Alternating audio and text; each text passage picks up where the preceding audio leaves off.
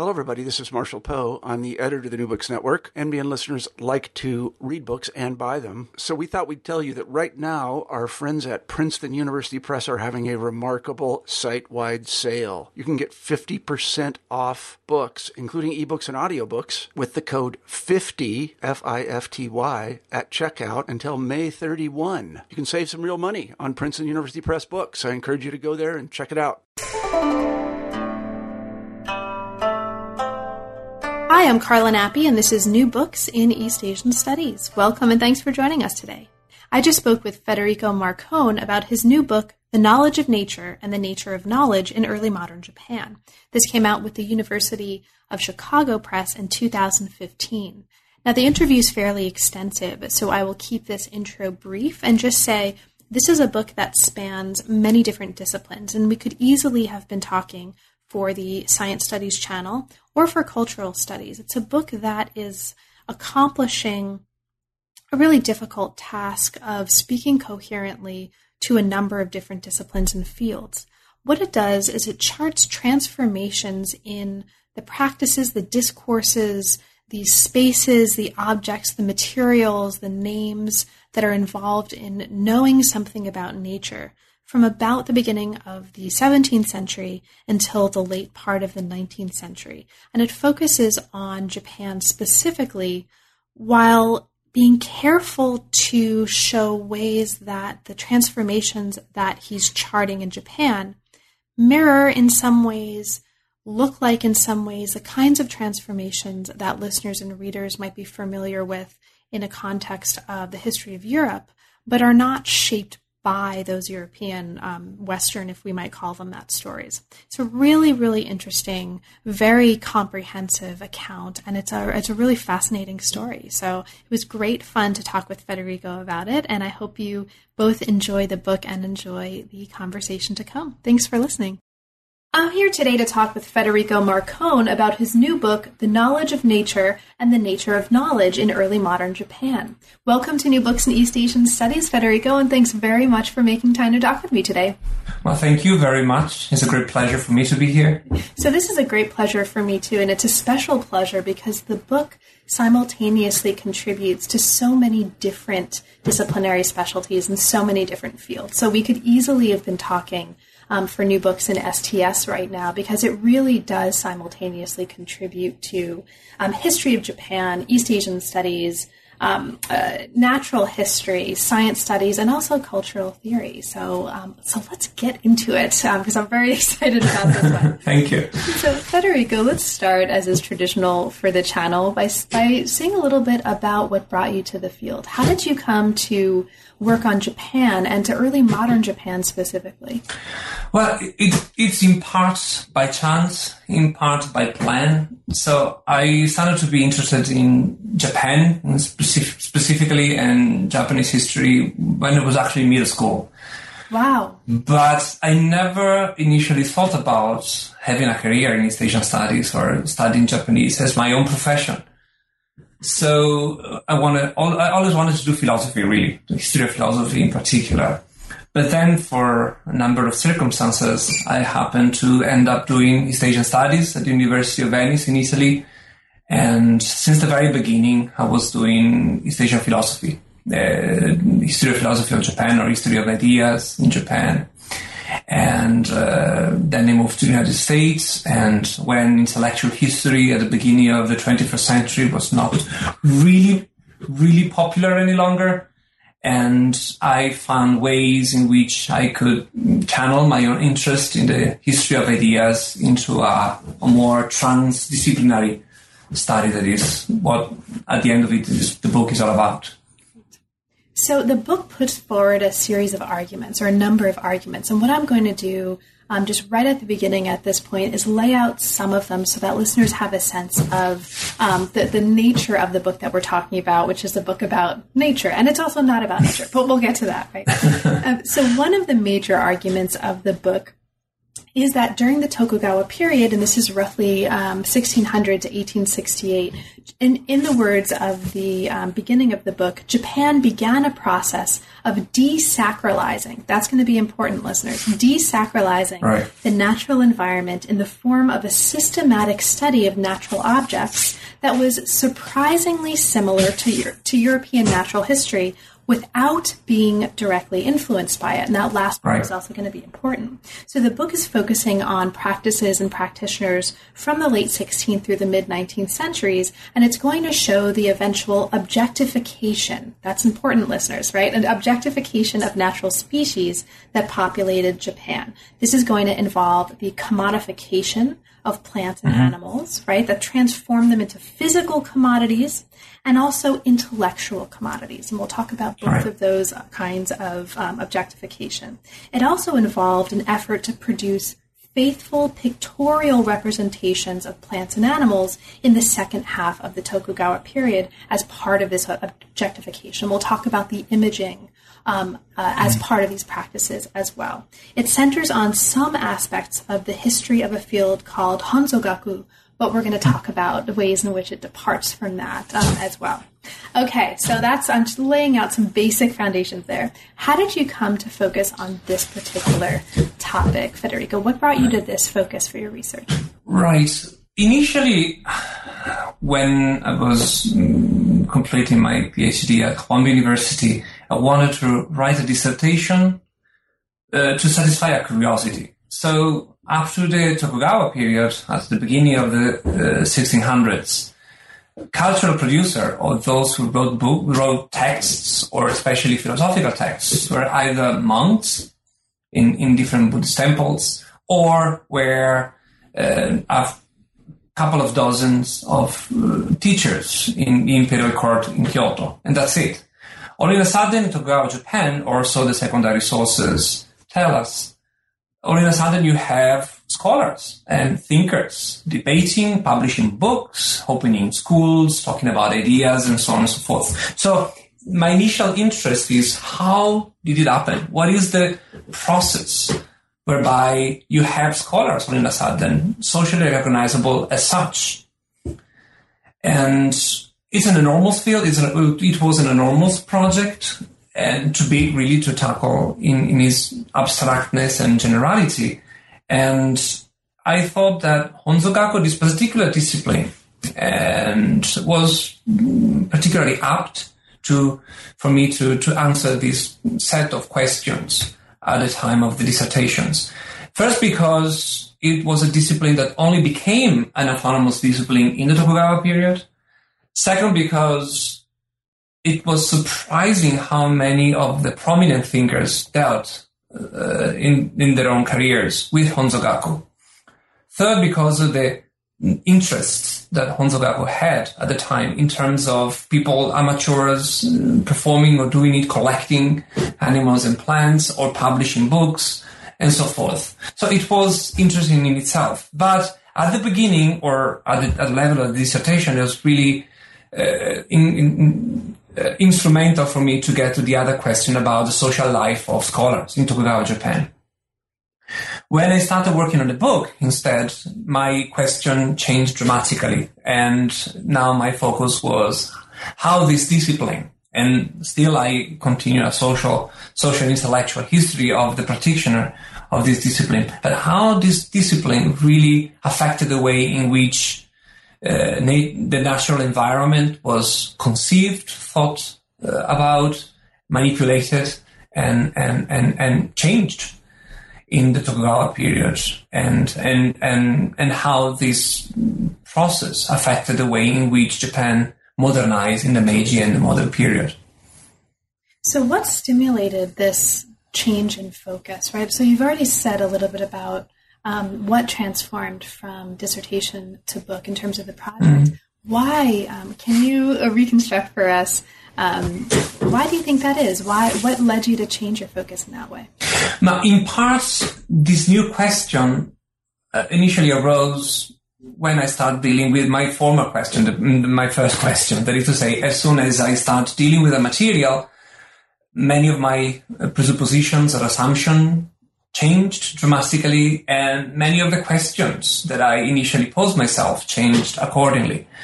And I had really the time for me to honestly face them after I defended my dissertation, and I had the time at my disposal to think through about what I wanted to do with this material that I had at my disposal. This is internal reason, so to say. The external reason is that in 2000, starting with 2008, 2009, the subfield of, at the time was a subfield really of, or emerging field of environmental history really demanded that more and more attention. And so also this external influence determined or affected the way in which I conceived my process, my project. Thank you so much, Federico. And let's actually get right into it now then. Let's get right into it. All right. Now, one of the really interesting things about the book for me, right, from my perspective as a reader, I'm always attentive to and interested in the way authors have decided to structure their book. And the book is structured in a series of parts, right, part 1, 2, 3, etc., with chapters embedded within them. Now, but one of the really striking things here is that you open each one of the parts with an epigraph. And these epigraphs are from, Adorno, Horkheimer. There's a bunch of different authors that listeners and readers might not immediately associate with, a study of Tokugawa Japan, that you are framing these parts within. So can you talk a little bit about that as a decision? Why and how is that important to you? Well, epigraphs. So there is two ways to answer this question. So epigraphs in books, for the most part, really has an aesthetic function. That is to say, they make the books look cooler up to a point, or a showing off, or whatever it is. But in my case, or definitely might be something of that showing off also embedded in my choice of epigraphs. But I wanted to reveal what were the sources, who contributed, the author that contributed to staff my conceptual toolkit that I used to read the primary sources. And a toolkit that's been made by strategies of reading or strategies of expressing or developing my own arguments that to me cannot be separated from the content itself. So the form it's as much important to create content as the content itself. So those epigraphs for me are spines that open up what is the main problems of each part. I always love when I have a sense that an author is bringing a very particular voice to their work, and I think in reversing kind of the order that readers might usually encounter these kinds of influences, right? Rather than having to look in the footnotes to see, how, and my thinking on this is inspired by Adorno, etc. You're really putting that front and center in a way that's very stimulating and really interesting and asks us to make juxtapositions and connections that, we might not otherwise. So as we move through the book, there's a part 1 which introduces the book and also offers a brief historical survey of pharmacology in China and Japan up to 1600. And I won't ask you to talk too much about that because there's a lot in there, but I just want to mark that for listeners. After that, we come to part 2, Ordering Names 1607 to 1715. And this is a part of the book that looks at the production and the circulation of encyclopedias in the 17th century. And as you put it here, the function of lexicographical research in accurately determining natural species. Now, the third chapter of the book focuses on a figure, Hayashi Razan. He had presented the retared shogun Tokugawa Ieyasu with a printed copy of a little book called the Bensal Gongmu, just, an incidental book in the history of for listeners who don't know, this is, I have special feelings toward this book. But he had presented Tokugawa Ieyasu with a printed copy of this text in 1607. Okay, so briefly put, can you briefly explain why this text in particular was so important for this context, right? Why would the retired shogun want this text in particular to be presented?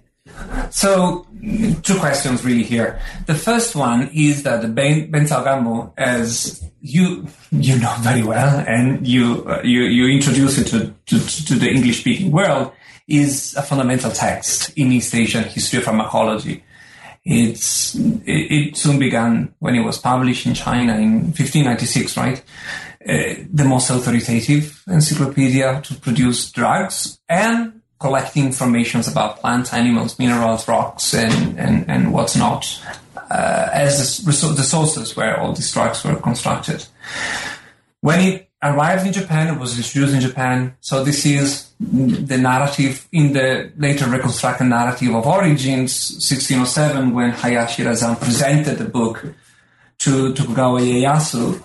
It, after this, soon became the central text, the canonical source for the entire field of Honzogaku or materia medica in Japan, and so remained throughout the period, to such an extent that, for example, one of the most important texts that were later produced by a Japanese scholar in 1803, that it's really an annotation of Bentao Gammo. The title was Honzo Komoku. Honzo Komoku is the Japanese readings of the Chinese character for Bentao Gammo.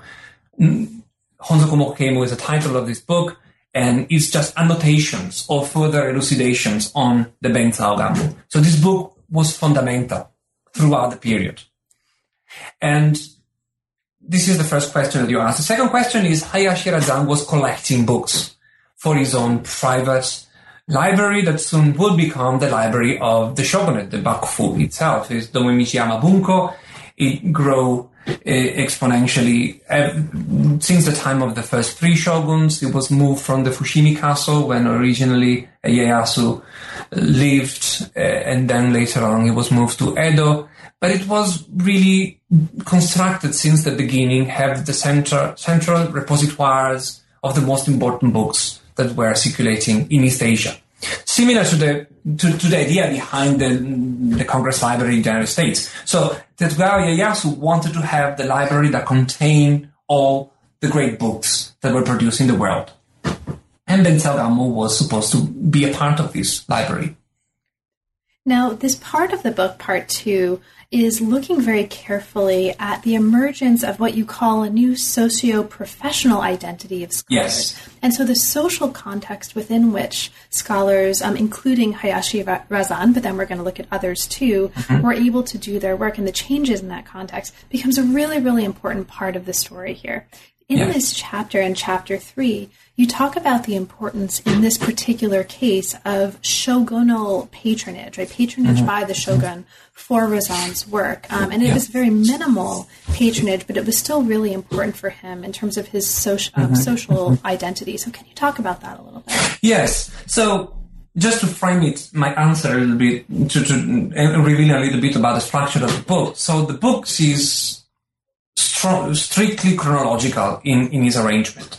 So, and the different narratives that proceed throughout the books are all chronologically organized. So if I follow the chronology of the development of Honzogaku as a discipline, at the same time I also follow the chronology of the development of the socio-professional identity of scholars at the time. That being my concern since the time of my work in the dissertation. Hayashi Razan, he's one of the most debated and discussed scholar in the field of Japanese studies, especially early modern intellectual history, in part because of what Maruyama Masao made of him, or he elevated him as a kind of a ideological persona behind the constructions of the shogunate itself. Later on in the 80s, Hermann Huns really deconstructed Maruyama's argument. It must be remembered that Maruyama developed that book, the Nihon Seiji Shisoshi Kenkyo, or Studies in Intellectual History or Political History, Intellectual History of Japanese Politics, was written right after World War II, and Maruyama Masao wanted really to give an explanation for what went wrong with Japanese modernity in the 20s and the 30s and later on in the Pacific Wars. And to him, Hayashi Razan was the founders of the Tokugawa Bakufu, the ideological founder. Deconstructed this narrative. He showed that it was not the case. He showed that other sources served to build up the ideological legitimation to the Bakufu, like Buddhist temples or the connection to the imperial house and so forth. And Hayashi Razan was marginalizing this. He was just a guy, really a librarian, a bookworm. He was proficient in Chinese, so Tokugawa Ieyasu used him to write letters, to send official letters to China or to Korea, and so forth. So minimal part. However, symbolically to me is very important because it is really the first person that, however his rank was very low, he was admitted to the private chambers of Shogun Tokugawa Ieyasu. And as a known monk or as really a professional scholar, he was really the first one who was allowed really to write books on Confucianisms or on scholarships in general, to give public lectures on these issues and so forth. So it is really the beginning, the emergence, the early stages of the formations of the scholars that was socially recognized as such. In the first century, that is part 2 of the book, the first century of the development, I wanted to give a sense really of development, how things happened as a result of social changes, as a result of different mechanisms, without recurring to any kind of universal. That is to say, there is such a thing as the scholars. Scholars always existed, intellectuals always existed. I wanted to see who were they, how did they envision their own scholarly work. So you have on the one hand Hayashi Razan, who worked closely to the shogunate. But you have other scholars, like another person that I tackle in part 2, which is Kaibara Kiken, who was a retainer of a domain lord in the Kuroda domain in the island of Kyushu. And for him, first of all, he was a samurai. He conceived of himself as a retainer. And his own main obligation was to serve his lord. And his skills were intellectual, where scholarly output was the way in which he envisioned he could be of service of his own lord. So he was a scholar in virtue of his being a samurai.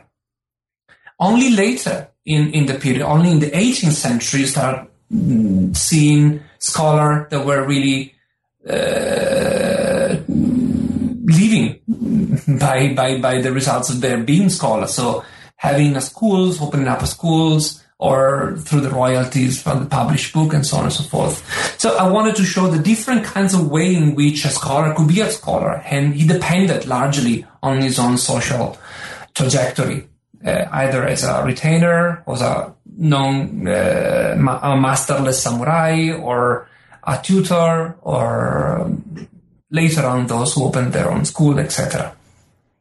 And Chapter 5 actually gives, among other things, a really nice introduction to Ekiken's work. Yes. You look specifically at the Yamato Honzo and talk about the ways that this is, as you call it, the first genuinely Japanese encyclopedia of natural history, right? And this is part of his larger program of moral education. So this becomes really important for many reasons, but in part because you're showing us in this part of the book that not only are there many ways of being a scholar, right, and this itself has a history, but there are also many ways of being an encyclopedia, and there are many ways of being a text about plants and animals, and in this part of the book we also see a transformation in that respect. And you're kind of charting a circulation of encyclopedias like the Bensao Ganglu and others, Chinese and Japanese encyclopedias, and showing us how they shaped natural knowledge in 17th century Japan. And Ekiken's work,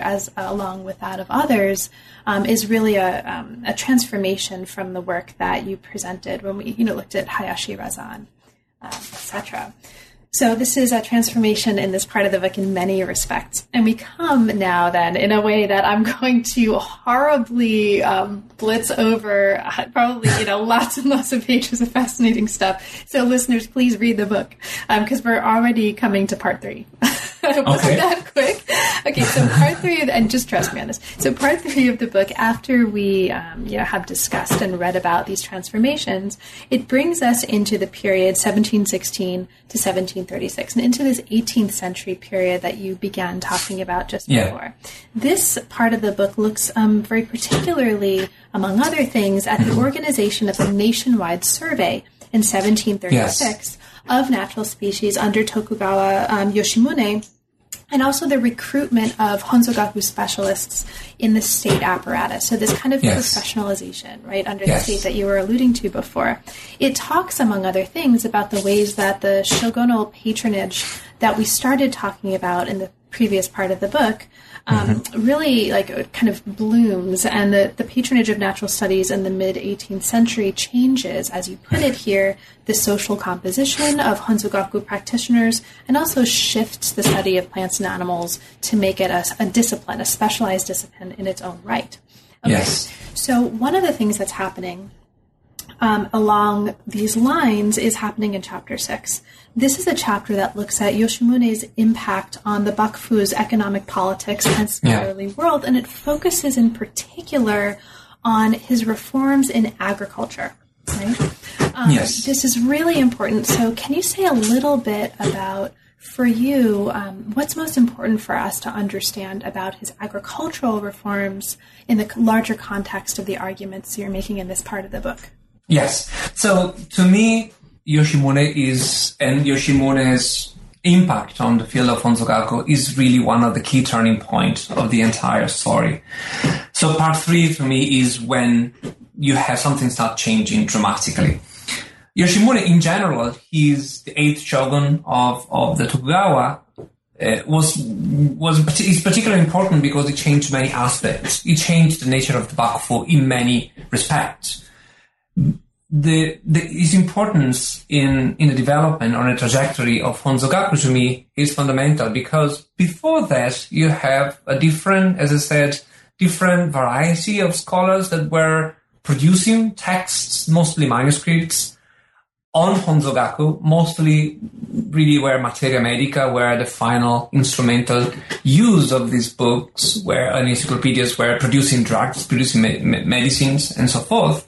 But these were all polymaths. So Eikiken, for example, or Hayashi Razan, or many others, they were writing in other fields, in ethics, politics, they would write about technology in general. So Honzogaku or Materia Medica was just one of their own specialties. But as a result of Yoshimune's patronage, you start having a dramatic change in the way in which Materia Medica itself and its utility was perceived. First, it was only after Yoshimune that you start seeing actually scholars who were specializing, just doing that, just reading Honzogaku, and that's it. Not being polymaths, but really specializing in Materia Medica. Second, Honzogaku stopped really to be just simply Materia Medica, but they start thinking about collecting information about plants, animals, minerals, and so forth. They could have other utilizations for agriculture, for even for aesthetic purposes, and so forth. Third is that the shogunate really starts institutionalizing these professionals in its own machinery. And it followed also deep changes in the way in which the shogunate really perceived the samurai role in the overarching economic control or development of Japan. Now, I may start talking about for hours about this. It has to do with the completion of the monetizations of the economy, the construction of a really integrated market inside the different provinces of Japan, massive change really in the economic infrastructure of Japan, and having or enhancing agricultural output, enhancing production, and for that aim, for that goal, really hiring specialists on plants and animals was what is a turning point really for the field. It was not just an ancillary field for medicinal studies, but it was a field, a disciplines that in itself could be of use for the state in different kinds of realms. And lastly, one of the other impacts that the surveys that Yoshimune actually sponsored in 1736, one of the impact it had on the discipline is that it's only after this that images in Honzogaku monographs or encyclopedias or manuals started playing a very fundamental role in the productions of Honzogaku scholars. So all of this happened as a result of the surveys that were organized in 1736, and the purpose of which was to inventory all natural richness of the archipelago. The purpose of it was to cut the reliance of very expensive imports from China and the Korean Peninsula. Just to give you an example, one of the most fundamental ingredients to produce medicines was ginseng. Mm-hmm. Most of ginseng was introduced from Joseon, Korea. And just one single dose could cost up to 1 ryo, 1 gold coin, that was up to almost 1 year's stipend of the lowest ranked samurai. So it was extremely expensive. And as a result of the introduction of so many medicinal resources, plants, roots, and so forth from China, that the Tokugawa started to dispatch these specialists all over Japan to find all the riches and to start really developing and exploiting really the natural resources of Japan, and also to start the process of producing or cultivating in Japan of those herbs and plants that were not growing there, so introduced from China. This is the story that is developed fully in part 4. But that is the beginning point, really. The state in this case in the form of the shogunate start to be actively interested in the field for the sake of its prosperity of the nation. Wonderful. Thank you. So great. You've covered, I think, the major pieces. I'll mention for listeners who are particularly interested in the ginseng story, there's a lot of material about that in Chapter 6 in the context especially of the establishment and expansion of medicinal gardens that you talk about in that chapter. And there's also just a really fascinating account of the survey that you were talking about in Chapter 7. And, one of the highlights for me of that Chapter 7, and I won't talk too much about this so that we can move on, because we already alluded to part 4, but you talk about these village surveys as sources. And that just is, I have to ask you a little bit about that, because, the kind of document fetishist that I am, in these sources, these surveys, just look completely fascinating. So can you talk a little bit about it was this is one of the discoveries I made, one of the things that I stumbled that really forced me to reconsider a lot about what I was looking for. This is probably, as far as I know, the largest state-sponsored enterprise to survey the natural producers of one single country ever performed thus far in the world. We can think about Linnaeus' apostles, the 12 apostles that they dispatch, John Banks, Thunberg, and the rest of them, that they accompany all the imperial flotilla of England and the Netherlands, later on of Sweden, and so forth, to collect the material. This is a later story, 50 years before Linnaeus and a half a century before his disciples.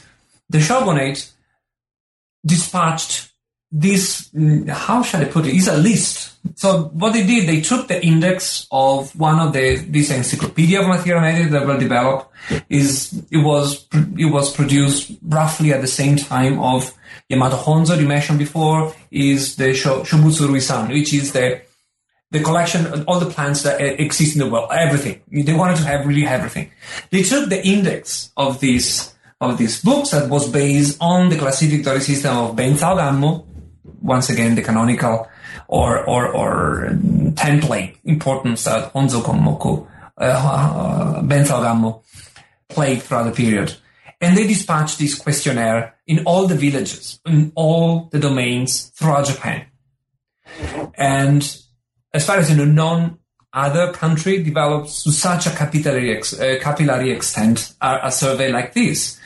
And I just scraped the surface of what these sources really can give us. They are published actually in Kagawa Shoten. It's a Japanese publisher specializing in the history of science. They are just photocopying of the original. They are not reprinted.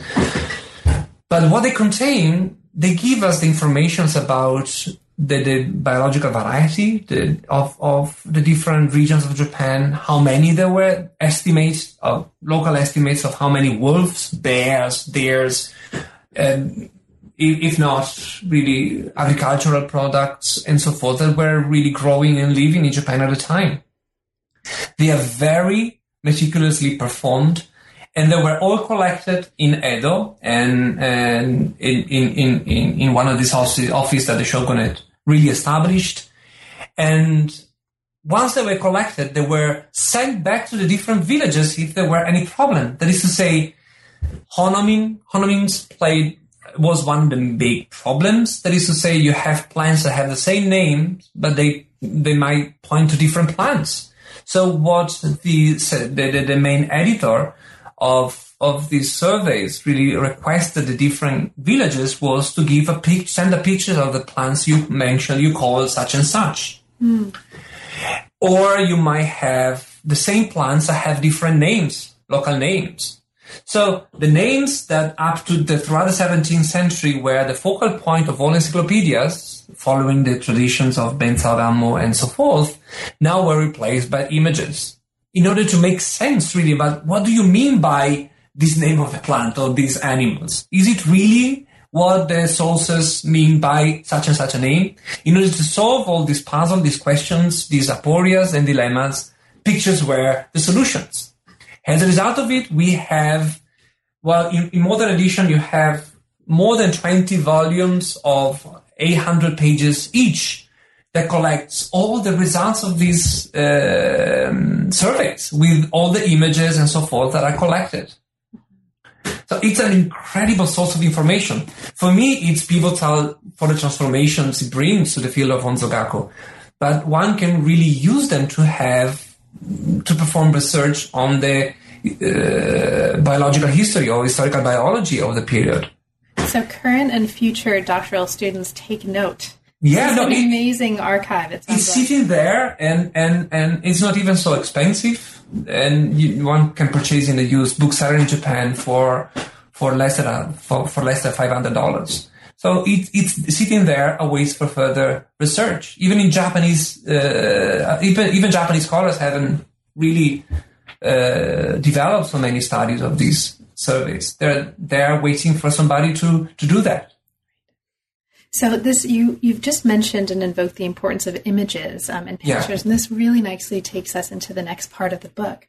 Part 4 takes us into what you call the long 18th century, right? 1730s to 1840s. And it looks at the way that natural history was popularized in this long 18th century and pays special attention to cultural circles, to collections, to exhibitions, to other forms of entertainment. Now, we won't have time to talk about all of the really fascinating things that are happening, so I'll just mark some of them and ask you to talk a little bit about some in particular.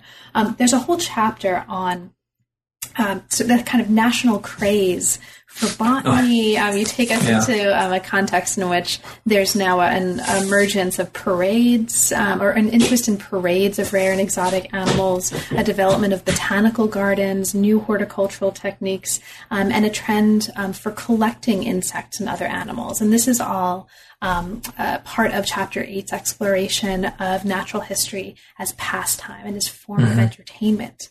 We then move to a chapter that looks very closely at the idea of nature as an intellectual commodity. Okay, so if in Chapter 8 that I just described, nature is a material commodity, okay, and we kind of talked about this very briefly in the introduction to this interview. So nature is a material commodity to be collected, to be paraded, to be displayed, to be cultivated. Here we have nature as an intellectual commodity for cultural clubs and circles that engage samurai, commoners, or a combination of both.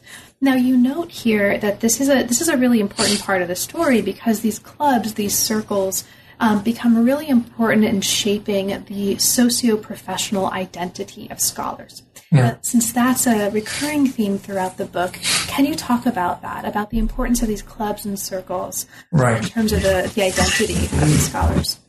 Yes, so following the chronology, 17th century was really the re-elaborations of all the materials coming from China, and the beginning of the 18th century was the time when the state started to have a very pragmatic interest in natural knowledge or nature knowledge for the sake of economic growth and so forth. What I call the long 18th century and roughly all the 18th century plus 1840, what I wanted to bring back to life was the heyday of natural history as a pastime for different social strata in Japan.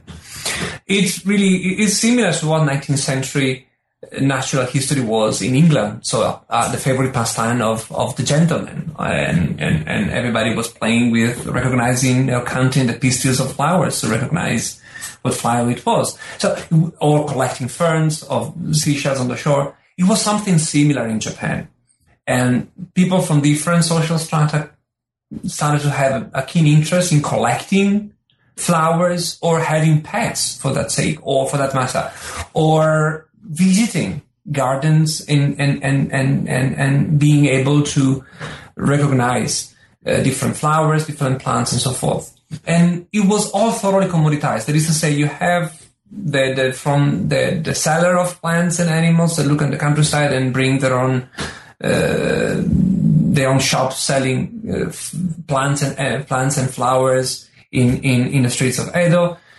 It was commoditized by the fact that you can have pets. Most of them were introduced in Japan from the Dutch in Nagasaki. What was left from the different gifts that the shogun gave to the different domain lord was sold in the market. Exotic birds, parrots, parakeets, or whatever. You had also parades of weird animal elephants that were given as a present to Yoshimune, parading from Nagasaki to Edo. Everybody was watching it. Of course, parades and the accumulation of animals, this is nothing new this is not unique of Japan. It was done since the Middle Ages in Europe as well. That is to say, the exchange of gifts with exotic animal was one way to recognize the prestige and the power of the monarch. The same thing similarly for Japan. The shogun has all in its interest to display these parades of animals as in a way to enhance his own charisma as the shogun of Japan. But it really cut through the social classes. And one way in which culture was consumed at the time was through, as you said, cultural clubs. Now, it's very difficult to study cultural club because there are no sources that tells you what people do in cultural clubs. Really, they were gathering on a regular basis. For those of you who listen from the STS and the lunar clubs and the wonderful book about the lunar clubs is something that pop up to the mind. But in Japan, you have clubs in the countryside, in the urban center, to compose poetry, to paint, to landscape painting, or to compose satirical poems. And many of these were honzogaku circles. That is to say, people who collected flowers and showing to each other, the specimens from their collections. For the merchants, it was one way to enhance their own cultural capital. And this cultural club was spaces, liminal spaces, really outside the larger society, where different forms of social relations start emerging. That is to say, people were valued for their knowledge or expertise or connoisseurship rather from their own birth. We have instances in which members of the cultural club were of mixed background. For example, there were high-ranking samurai, but there were also the wealthiest of the merchants. And it was, it's worth remembering that it was not, common to find spaces where a merchant, one of the lowest social classes, and a samurai could sit together, talk to each other. So expertise in plants and animals was a venue for them to meet and talk to each other. Now, I wouldn't want the listener or the reader of the book to have the impression or idea that this was a kind of a republic of leisure when all the members of cultural circles were happily enjoying the democracy of this cultural exchange. They were very formal, and it would be naive to believe that the social standing was forgotten. It was just put aside for the moment in which this cultural meeting happened in the clubs. But nonetheless, there were moments in which different or alternative forms of social arrangement could be play, and playfulness of it all, the conviviality of these meetings should, like all games, should be taken seriously, Mm-hmm. And bottom line is that it reveals the large popularity of natural history. That is to say, events organized in Edo or other castle town really gather people from everywhere to go look for exotic birds, exotic plants, or going to exhibitions of medicinal plants. And the sheer number of people that were involved in these events is outstanding, really. And it was, as I said before, thoroughly commoditized. And scholars themselves profited from this because they were the expert giving intellectual authority to the different cultural clubs. That is to say, if I am a professional scholar specializing in Honzogaku, the fact that I am a member of that club or this other club gave the club itself certain kind of relevance. Certain kind of status. But they were also able actually to maintain themselves by publishing books, manual how to cultivate azaleas or how to grow a beautiful garden and so forth. So it was really, in this sense, commodizations of the informations about plants and animals that were that was happening alongside the commodizations of natural resources for the sake of economic growth. Now, one of the things that these associations are producing were pictorial materials, right? And we've talked a little bit already about the importance of images and imaging practices to this story. Now, there's a whole chapter that we're going to be eliding right here, which looks at exhibitions, right? And the Great Exhibition of 1762, Hiraga Genai. There's a lot of great material for listeners who are interested in the exhibition specifically in Chapter 10. But what I want to do is bring us to the next chapter, Chapter 11, which is looking very specifically at pictures and illustrations. So this chapter, Chapter 11, looks very closely at the illustration of plants and animals that became, as you put it here, the main characteristic of Honzogaku production in the last century of the Tokugawa period. The chapter argues that, in your words, accurate and detailed illustrations of plants and animals developed as a new cognitive apparatus to identify species and to match Chinese names with actual plants and animals in Japan. Now, you talk about this in the context of the objectification, right? So an important term here, the objectification of species into resources that could be mobilized. So can you talk about that? What's happening in terms of the illustrations as tools for objectifying species into resources for mobilization?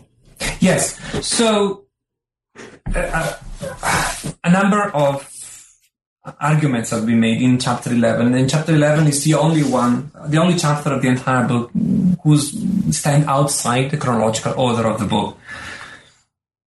And in it, I want to emphasize really the centrality of pictures for a number of functions, cognitive and aesthetic and so forth. One of the points that of interest to me is how, as a result, once again, of the surveys of 1736, increasingly you find encyclopedias, textbooks who publish the pictures of the of the birds, of the flower, of the plants in isolations. There is just the plants there. Now, you find it even before. Even Yamato Honzo had an appendix volume in which there were illustrations of the plants and animals that Keiichi can mention. Published in 1709 was the earliest one. But really, these were colorally, or they were an appendix. They were something beyond what the self-sufficient texts really solved. On parentheses, it should be, I should mention it probably, that one of the constant worry of scholars of Honzogaku in Japan ever since the time of Hayashi Razan was, how do I know that the Chinese name of this plant that this Chinese encyclopedia describe is really pointing to this actual plant that grows in my backyard or in Japanese woods or in the thickets of the forest? How do I make this parallelism? If you think about it, it's very difficult to do. And if in the 17th century that was a matter of philological analysis, these are non-conceptual questions that were supposed to, the scholars at the time believed that it was possible to answer through lexicographical or philological analysis of text. So really the book of nature was first of all a book of nature, right? As a result of these confusions of different names for the same plants, of different plants that having the same name that emerged as a result of the surveys organized in 1736, more and more you see that the text really was a company, a picture that now has a central role. Now, the more accurate the picture was, the better could it reveal what were the species-specific characteristics of each plant and animal that was depicted, right? If any of the listeners is a bird watcher, they understand all in a sudden what I'm talking about, right? One thing is reading a descriptions of different kind of owls or birds or singing birds. The other is recognizing, making the transitions from the verbal descriptions of a bird to the one that, fly in my garden. Even pictures are difficult to do that. If you have a picture, bird watch a picture, photograph, of a bird, it's much more difficult for them to pass from the picture, from the photograph I see in my manual to the actual birds flying in my garden. The role of the picture really were to be condensate of what, as a result of cognitive labor based on observations, discussions among scholars, and the going back to the sources, the written sources themselves, Chinese sources, Japanese sources, and so forth. The picture that resulted over these studies and observation was an image that, rather than being, and I'm doing with my finger, open, a quote mark here, a realistic depiction of a bird, of an animal, or a bird, of plants, etc. They were distilled to the essential characters of what was supposed to be a species. Right? Now, species at this time was conceived of being natural kinds, as they were in early modern Europe. They're not any longer for the nuclear genetic field of biology today. So the notion of species is construction. But what I wanted to emphasize in the chapter was the fundamental role, really, of this picture, both of encapsulating. This is the encyclopedic character of the picture. That is to say, they contain what were believed to be the essential characteristics of the species, not of the specimen, the particular stuffed birds that that the painter is looking and transferring in the bidimensional space of a paper, but really encapsulating that image what were the species-specific characteristics of that bird, what made that bird an exemplar of a species. And of course, it doesn't come directly from the observation of a living specimen, but also from the knowledge that they have. But also, images have the second role. So the first one, they collect informations. This is encyclopedia. But like encyclopedia, they also have the role to train the eye of the naturalists, so that when he's in the wild, when he's out there in the field, he's already trained to recognize species rather than specimens. Does it make sense what I'm saying? Yes, absolutely. So in the chapter, I try to do precisely that. It's kind of a philosophical argument rather than historical per se. But through the historiography of the time, through the sources of the time, I want to reconstruct what were the cognitive processes and the true processes, really, whereby pictures were able to reveal the truth, the shin, the essence, what is really is the essential nature of one species on the other. So that's why I said realism in scare quote. Thank you so much, Federico. And one of the points that this chapter also makes explicitly, or points it emphasizes, that I'll just mark here, is that the epistemological transformations that you're charting here, which may feel familiar to some listeners who are more familiar with the history of natural history and the sciences in Europe and in what we might call the West, these resulted from internal dynamics, as you put it here, of the field of nature studies itself, and not from the adoption of Western scientific theories and practices. Now, it's important to mention that, and that's a point that recurs throughout the book. And so I just wanted to, make sure that we mention that. Is there anything more that you wanted to talk about on that point specifically? Yes. No, thank you for pointing that out. It's to me a very important discovery that I myself made, because, when I started my research on the field of Honsogaku and the discipline of Honsogaku, I expected to find a discipline or a field of knowledge that was depending a lot from Rangaku or Dutch studies, or at the time, this is the name by which studying of Western texts was called.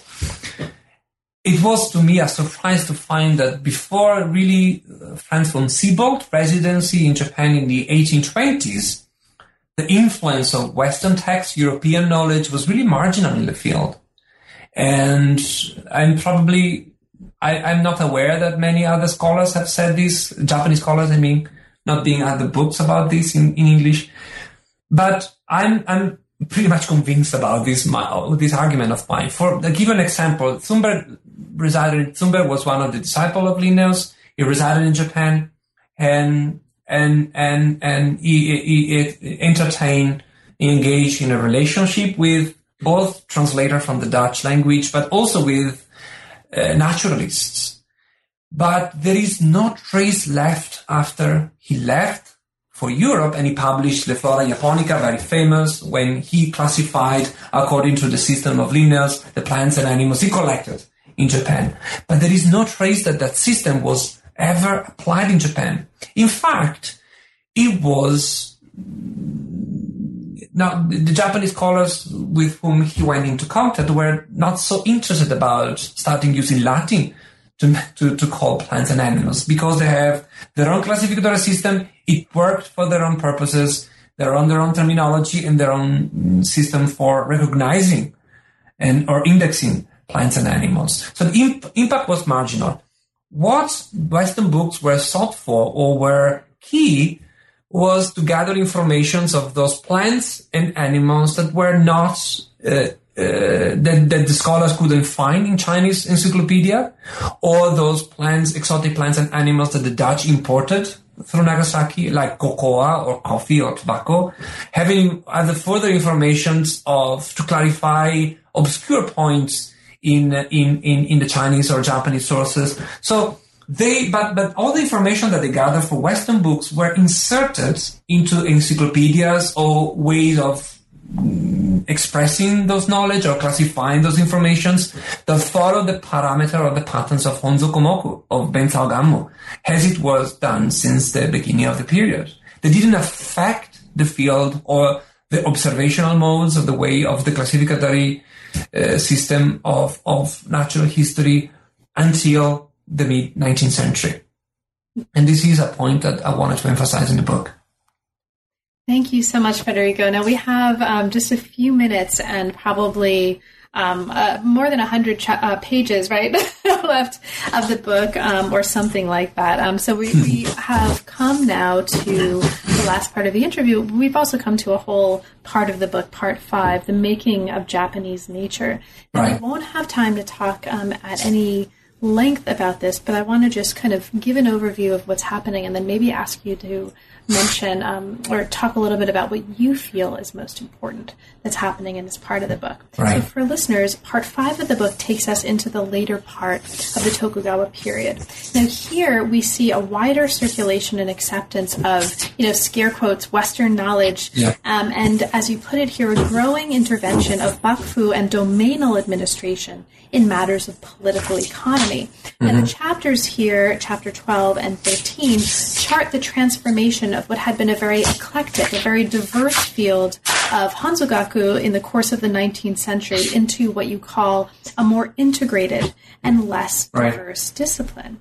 Now, the 12th chapter looks at the ways that after the Meiji Restoration of 1868, the name Hanzogaku almost disappears, but the immense information that it had accumulated, right, over the course of the book that we've been charting this, was transmitted to a new generation of scientists, and many of its practices were transmitted to what was now called Hakubutsugaku, right, natural history. Only the name of Hanzogaku died. Right. Chapter 13 looks at the ways that the conception of nature as a resource for economic development arose in late Tokugawa Japan, and it looks at the ways, and in Satsuma domain specifically, right, focusing on that the recruitment of Hanzogaku scholars into agricultural reform policies at the levels of the domain and the shogun really kind of affected this transformation. Okay, so there's a ton of really fascinating stuff having to do with political economy, the monetization of the economy, the acceptance increasingly of Western sciences by these scholars. There's a lot going on here. For you, is there kind of a highlight of this part that you feel, we can't leave this interview unless listeners know XYZ? Like, is there anything like that for you that stands out in part 5 of the book that we have to mark for listeners? Right. Well, I would like to emphasize 2 points very briefly. So the first one is really the completion of a trajectory that started with Yoshimune, whereby nature knowledge became completely integrated with the state apparatus, and the states in the form of the Bakufu or local domains doing the same thing independently in their own province to get hold of the economic production. That is to say, emphasizing the way to produce more, to produce different kind of commodities, and also to intervene in the commercializations of these natural commodities of different kinds.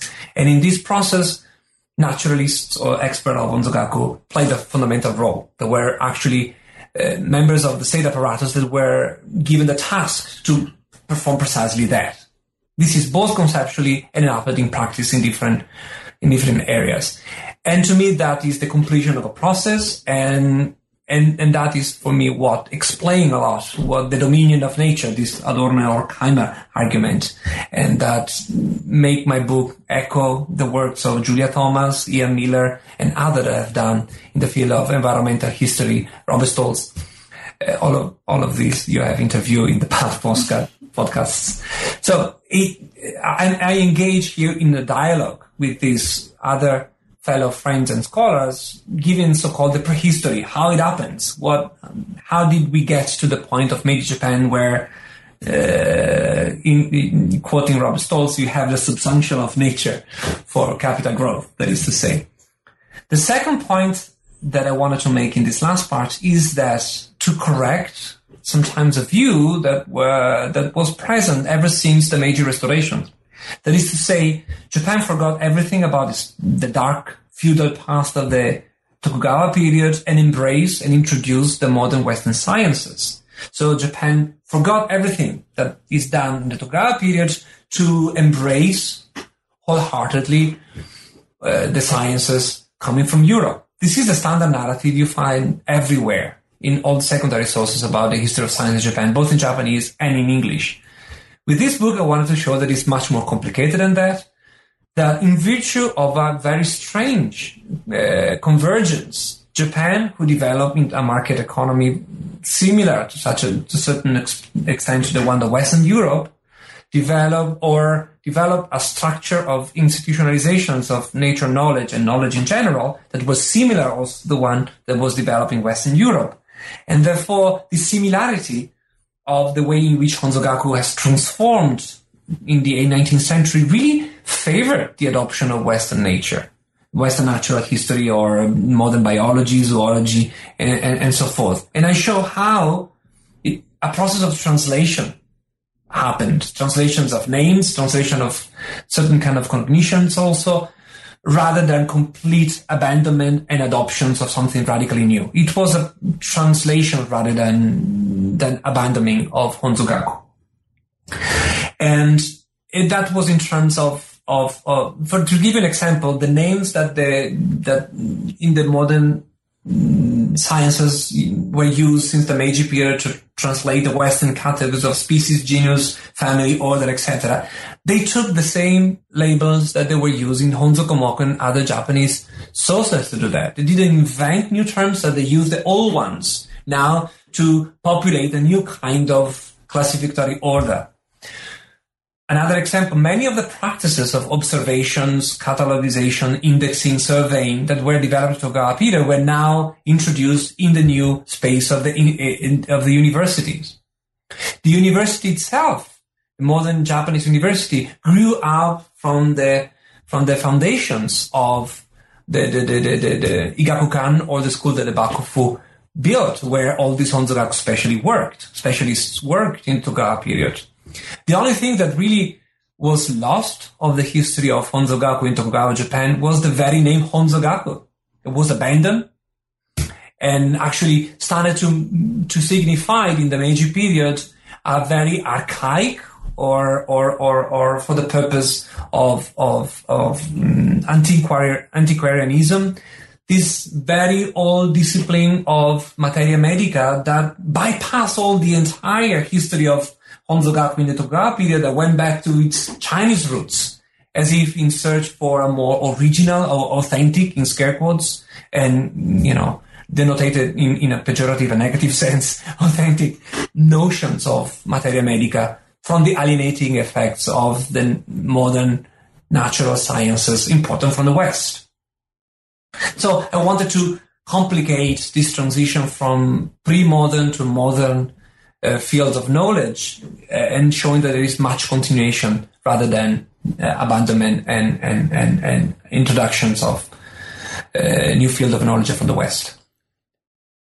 Thank you so much, Federico. And thank you for not only a super stimulating book, but also a really stimulating conversation about it. Now, there's, of course, probably 2 or 3 more hours of conversation that we could have about the things we didn't talk about, let alone the things we have already talked about. But given that, is there anything in particular that we haven't had a chance to talk about, but that you feel is important to mention for listeners, and especially for listeners who haven't yet had a chance to read it?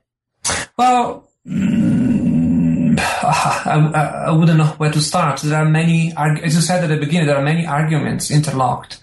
What is, for me, important to emphasize is that the question I posed were not dictated by the field of the discipline itself.